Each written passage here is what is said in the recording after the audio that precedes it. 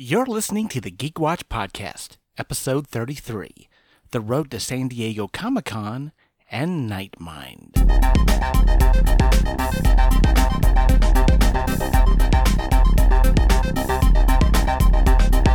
This is the Geek Watch Podcast with Brian Hatcher and Mandy Petrie.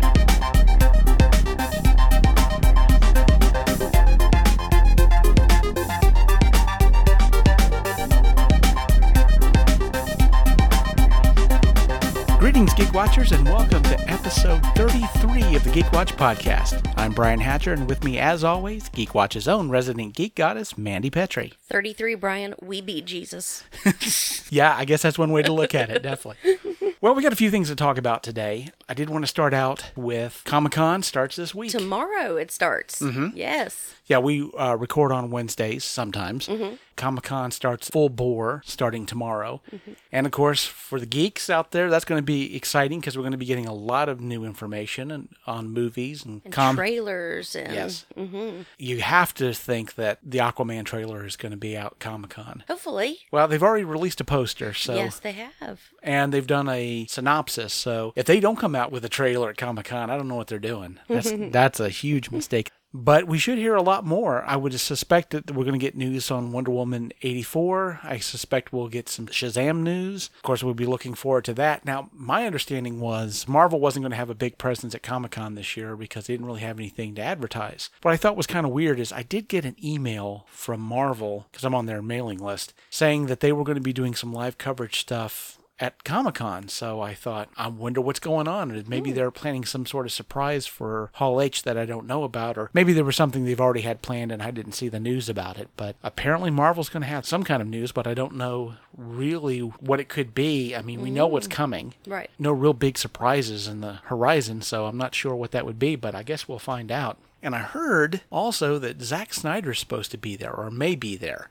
At least he'll be in the area. I don't know if he'll actually be in Comic-Con, but around this week he's supposed to be in San Diego. Mm-hmm.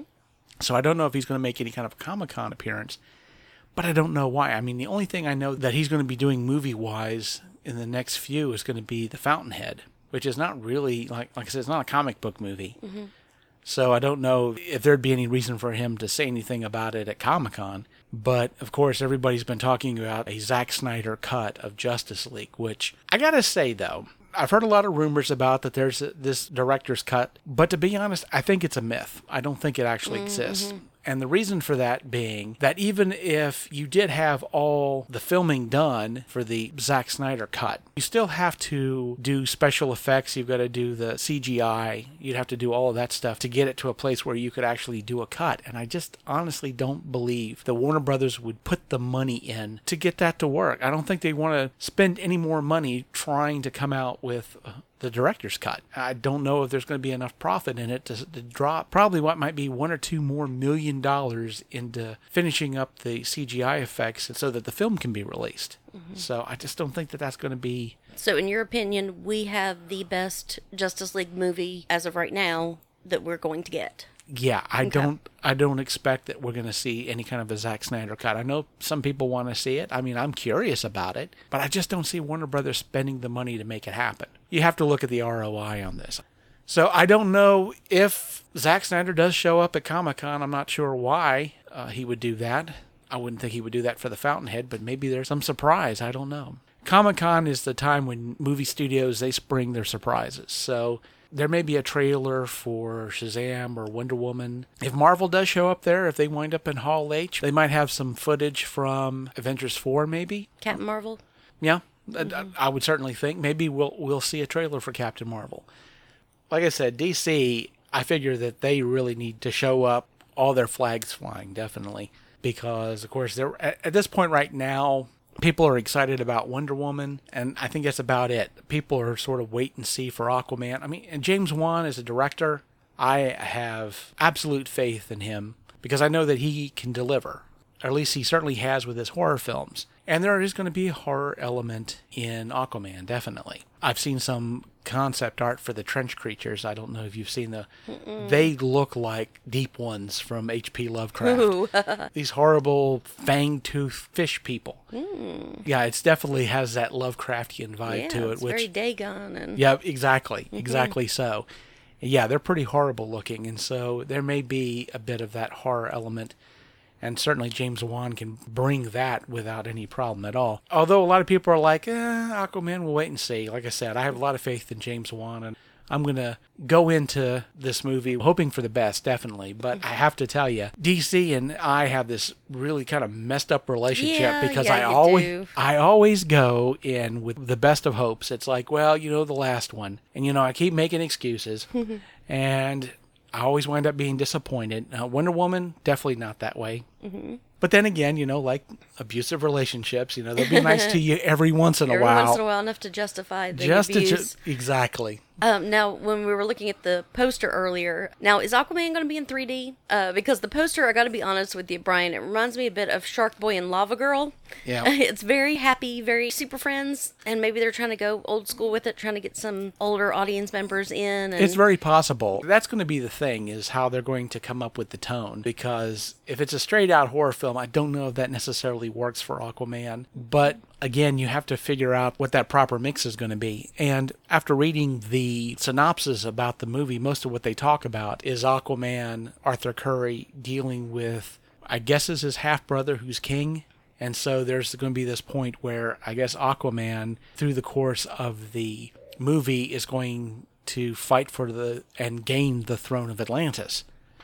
And which is an awesome plot for a movie. It worked very well for Black Panther. Oh, I was going to say Thor. Black Panther, they were cousins. Come on. Again, I'm just going to go in. I'm going to try to govern my expectations. I think that's just the smart move to do, but I really hope that it works. And I know people are going to argue me this, and of course our friend Kevin, he's definitely going to argue this point with me. We have argued this point, but I'm just not a big fan of the Shazam suit. I'm just not. Because it does. We've talked about this before, that it has this kind of toy look to it, and which kind of makes sense to me because he's a young boy who gets turned into a superhero. So I think he would look like his action figures, and he would have that kind of sky high vibe to him. Look like a G.I. Joe. Yeah, my biggest issue with the suit, and I haven't seen it in motion, so can't say much, but at the same time, when you have a suit with fake muscles, it looks fake. There's no way you can make fake muscles look like real ones because, and we've talked about this on the podcast before, fake muscles, they don't move. So they're just lumpy. And especially with the way superhero movies are made now, you just notice it. Back in the day, you didn't care because you didn't really notice it. But now I can't help but notice it. So I'm hoping that it works. It's kind of funny because Kevin and I are in strange situations because he's got absolutely no hope whatsoever for Aquaman because he hated Aquaman's portrayal in Justice League. Me, I'm keeping hope alive for it. And I think that it could work. On the other hand, he's got all the faith in the world in Shazam, and I just don't. So hopefully he's wrong about Aquaman. Hopefully I'm wrong about Shazam. I'll be happy to be wrong about Shazam, but I guess we'll see. We'll see. We'll definitely cover Comic-Con and the news that comes out of it next week. I'm sure that may probably be the bulk of everything that we talk about next week. And so the second thing I wanted to talk about today, I saw a news report on YouTube the other day, and it was basically Momo-kun sexual harassment. And Momo-kun is a cosplayer. She's a famous cosplayer. Oh, they all have names like that. Yeah. Yaya Han and... Well, definitely that idea of the otaku and cosplayer. Origins of cosplaying. Yeah, a lot of the manga and that sort of thing. And so I saw that, and of course the first thing that popped into my head was, oh, here we go again. Somebody's been grabbing on a cosplayer because the way she's dressed, they think that they're entitled to it. Exactly. And I thought, here we go again. Some fanboy got the wrong idea, or worse than that, it's more than one or whatever. And it's like, I hate to hear this story, but, we just been hearing about it too much. Then I started reading the article, and I started doing a little research on this situation, and was surprised to discover that the story wasn't what I thought it was. Because as it turns out, Momo-kun was the one who was the problem. The perpetrator. She was the perpetrator. The ones who the complaints are against is her. It was her. Yes, a woman. Yes, she did. And basically what had happened was she was, and this wasn't one situation, this was a bunch of situations. And there was even, I saw video footage of her. She's doing an interview, and she noticed this guy standing off to the side and said, I'm gonna go grab his butt. Walked over and grabbed his butt. And he just looked around like, okay. Which is not okay. And apparently she's gotten very touchy-feely with guy fans, with other women, other cosplayers. There was a report, a cosplayer said that she was in a bathroom with Momo-kun, and there were other cosplayers. They were getting costumes together and all of that stuff, and Momo-kun walked up to her, grabbed her top, and pulled her breast out. Huh. And I'm like, oh boy, that's not cool at all. No. But Momo-kun did release a video that was kind of an apology. She said, I shouldn't have done this. Her excuse for this was that she has ADD, and that's why sometimes she acts up, which, of course, a lot of people on Twitter was like, well, I'm a cosplayer. I have ADHD. I have ADD. I don't treat people this way. Yeah, and I'm one of those. I'm a cosplayer. I have ADHD. And yes, we do have impulse control problems. That doesn't mean you can't control your behavior. I mean, right. There are impulse control issues, but if it's to the point where you are harming other people or in such a way, then you need more help for your ADHD. You need to be better medicated. You need better therapy. Something is wrong there. You need to do something about it. Oh, yeah. I mean, there's a point where you have to understand this is not cool behavior. And I wanted to bring that up, and I'm going to bring up something else that happened this week that, well, it didn't make the news, except in my little circle, but I have to bring it up because it's a very similar situation. And I'm not going to name any names in this because I don't know all the names, and if I don't know all the names, I'm not going to use any of them. But I will say that if you're on Facebook, you can probably look a bunch of this stuff up and get some references. But basically what happened is there is a horror writers convention that takes place in Rhode Island every year called Nikon. I used to go on a regular basis. I haven't been for a while. But it's a very informal, really wonderful people hanging out like one big family. It's a wonderful experience. But my understanding, and this is basically what was being reported in a few places, is last year there was a woman who was there, and she approached the male writer and began suggesting that he, and his wife have a threesome. Okay. And he said no, which... That should have ended it, but I'm getting a feeling that it didn't. No, because she continued to pursue it aggressively. No. And after Nikon was over, then it started online. And she was constantly sending him text messages, sending him messages on Facebook, and she started getting really aggressive. That's stalker-like activity. Oh, yeah, absolutely. And it started getting hateful, and so basically he and his wife did not want to come to Nikon this year. Mm-hmm. And so they just basically told people at Nikon, we're not going to be there this year because it's bad enough that we're dealing with this stuff online, but how are we going to spend the weekend with her being there? We just can't do this. And this came to the attention of the board of directors of Nikon, and they asked for some evidence, and of course, there was plenty of it. Not just the text messages and what was going on online, but people had seen what she had done last year. Mm-hmm. And so after getting a whole bunch of evidence, the Nikon committee decided to uninvite her to this year's Nikon. They said, this is absolutely not acceptable, and we're not going to have people not feeling safe at our convention. We just can't have it. And so another female writer jumped up online, upset that her friend had been uninvited from Nikon, said that her friend, who she didn't feel had done anything wrong, is getting dogpiled on by a bunch of guys who are basically making all these accusations with no proof, and she's never been in a court of law, to which, of course, my first response to that is I went up on the internet and Googled it, and I can't find the court of law that Chris Hardwick went to. And we talked about this with other situations. It's like, it wasn't a matter of accusing somebody of a crime or whatever. It's a matter of... What's good for the convention, exactly, and especially people not feeling safe at the convention. It's certainly an indication that something needs to be done. But this one writer, she went off on a huge post and started going after a bunch of people on the committee, saying it's unfair, it's not right, nobody's proved anything, and just basically started white knighting this woman. And I wanted to mention that incident. I wanted to mention the Momo-kun incident specifically because of this. A lot of people have been saying that the Me Too movement is turning into a witch hunt, that it's all about people being accused of things and being considered guilty without any kind of proof at all.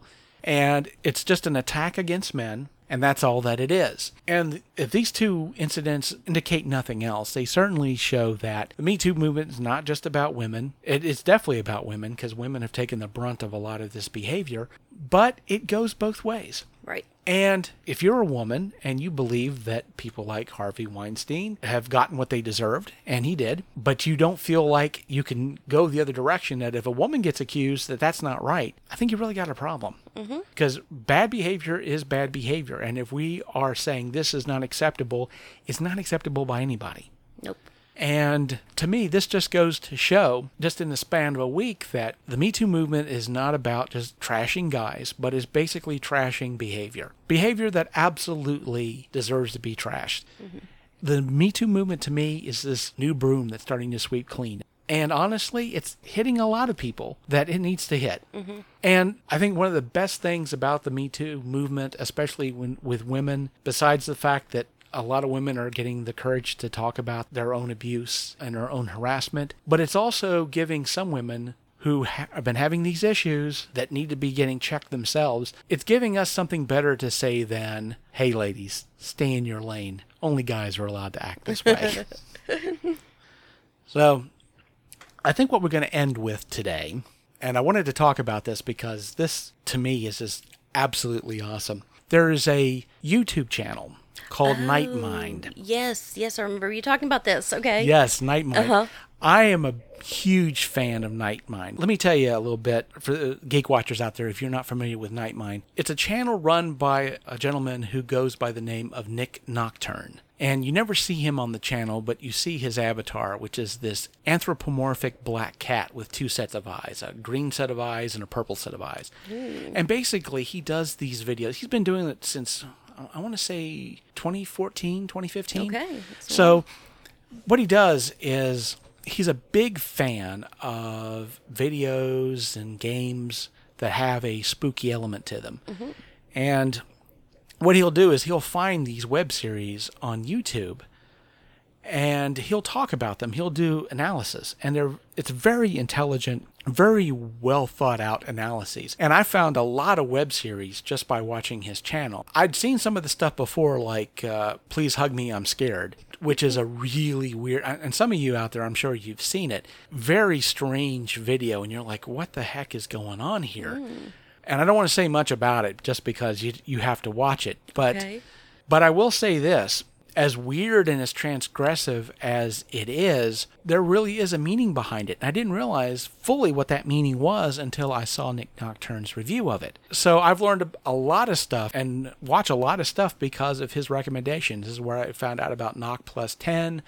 I found out about Marble Hornets and That Girl Poppy. And he talks about some game stuff too, like Camdrome. Basically, his stuff that he talks about, it's a nice combination of the weird stuff that you can see on YouTube. Something he just reviewed recently called The Sun Vanished, which is a story that's being told on Twitter. I find this stuff fascinating because it's basically telling horror stories in new media in a very creative way. And I'm as somebody who's a huge fan of transgressive art and horror, this stuff is way in my wheelhouse. I am a huge fan of Night Mind.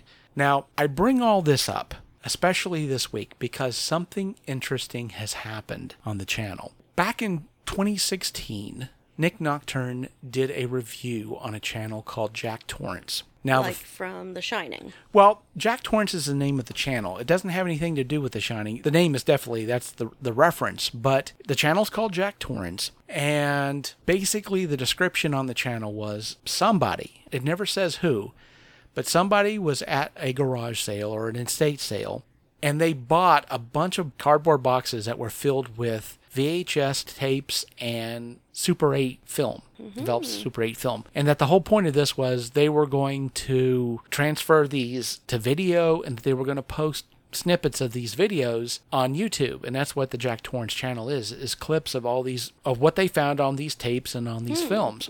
And it's sort of like I said, it's a found footage thing. And when you first start watching it, you kind of wonder what the connective tissue is, because they're just kind of some weird images. But then as you watch these, you start to see connections between the videos. And then toward the end of the videos, there were some newer videos that don't appear to be from this boxes of videos. Apparently, whoever had the videos, whoever was putting the stuff up, it appeared that they were in danger and that something weird was happening. So there were some videos called Under Construction, and there were videos being taken in this house that was being refurnished. This was obviously a house that had appeared in some of these videos. And so apparently whoever had pulled the videos decided to do an investigation, as the story goes, and ran into some weird stuff. But toward the end of 2016, they stopped posting videos. And so that was it. And Nick Nocturne did a review. Normally what he'll do is he'll wait until a web series develops and gets some episodes out before he does a full review, because that way people can go in and watch them and enjoy them and get a kind of a full story. And so he did this review on Jack Torrance. Well, a week or two ago, he posted a video because Jack Torrance started posting videos again. He said, normally I don't post a video that quickly. I just wait to see what happens and then report on it. But he said the reason that he did this video was because there was a pattern break on Jack Torrance. The video that was posted was a live stream. And where a lot of these videos were labeled, for the most part, the fragments or this fragment from this tape, etc., this video was called Find Me. Okay. And Nick figures, well, is this just basically the story being finished up or expanded in some way? Or was the makers of the video actually setting a challenge? Setting a challenge to say, hey, come and find me. To which Nick responded, I'll come down to Texas. If you want to be found, I'll find. And now, where is Nick? Where does he operate out of? I believe he operates out of Connecticut. Oh, wow. That's a long trip. It's a long trip. And so he posted on their content page, and he also posted on Twitter, Jackie boy, if you want me to find you, I'll come look for you. And so this week, he started posting live streams from Texas because he went down there. And he's been doing some investigations down there. He's found some of the locations that have appeared in these videos. And something weird has started happening in the last couple of days. The Jack Torrance channel has been communicating with him. They've been sending him things. They've been posting videos based off of stuff that Nick's been up to. And so this story is beginning to develop. And I don't know how much of this is real, how much of it isn't. And which has been the point, I have to say, of a lot of the stuff that has appeared on the Nightmind channel, is there's a lot of stuff that walks that line between what's real and what isn't. Okay. So I understand, honestly, that maybe Nick is in on this and they're working this angle together. It's very possible. Or maybe when Nick did the challenge, they thought, hey, why not? Let's make this really interesting and turn this into a game. A scavenger hunt. And so I don't know how this end game turns out. Now, obviously, this was an actual horror movie. Nick's going to die in the third act. Yeah, probably. And this is the reason I brought up the whole Nightmind thing, is because, to me, this is hugely fascinating. Because we're seeing this story develop in real time. And a lot of this stuff, is, like I say, is pretty cool, because I remember the second live stream. He's done 2 live streams at this point. From the point of our recording, he's done 2 live streams, and he's shown a video that was left for him by Jack Torrance. Okay. That was left for him personally. The second live stream, when he first started, he was talking about some of the places that he went. Jack Torrance decided to post a video right then and there. And he's talking about this. There's that moment where he's like, Jack Torrance posted a video. What's going on here? Right now. And so he jumps up to see what the video is. And I don't want to go into too much detail, but what I do want to say is that I find this whole thing fascinating. And that's one reason why I wanted to mention Nightmind right now, because the story is developing at this point. And so if you are not familiar with Nick Nocturne and Nightmind, at the very least, to follow this story And what I'm going to do is on the description for this podcast, I am going to put up some links for the Jack Torrance video, the original one, and for Night Mine. And for Night Mine specifically, but definitely the Jack Torrance video that he did back in 2016, the follow-up video that he did 2 weeks ago, and I'll try to go back and put in more links as more live streams are developed and other things are posted by him. But I definitely suggest subscribe to Night Mine, go to his Facebook page, follow him there, follow him on Twitter. Like I said, this is a horror story that is being written, created on the fly. We're getting a chance to see this done in lifetime, and I don't know where this is going to go. Yep. Because, again, this is a horror trope in the real world. How's that going to develop? So we're watching our own series. Yeah, there you go. Mm-hmm. Exactly. And the audience is becoming part of the story. Yeah. So definitely check out a lot of his videos on Night Mine. You're going to learn about a bunch of different things you didn't know about before. But also, like I say, follow the story as it develops, and we'll see what happens. Yes. And so with that, we come to the end of episode 33 of the Geek Watch podcast. Thank you all for listening, and tune in next week for the latest in geek news and views with the Geek Watch podcast. From Andy Petrie, this is Brian Hatcher, reminding all the Geek Watchers out there that we're all geeky about something. Be proud of yours. See you next time. Thank you for listening to the Geek Watch podcast. If you enjoyed this program, don't forget to like and subscribe on your preferred platform and share this podcast on your social media. For links to all the ways you can listen to the Geek Watch podcast, as well as leave comments and suggestions, visit our website at geekwatch.net. The Geek Watch podcast is a Hanging J production.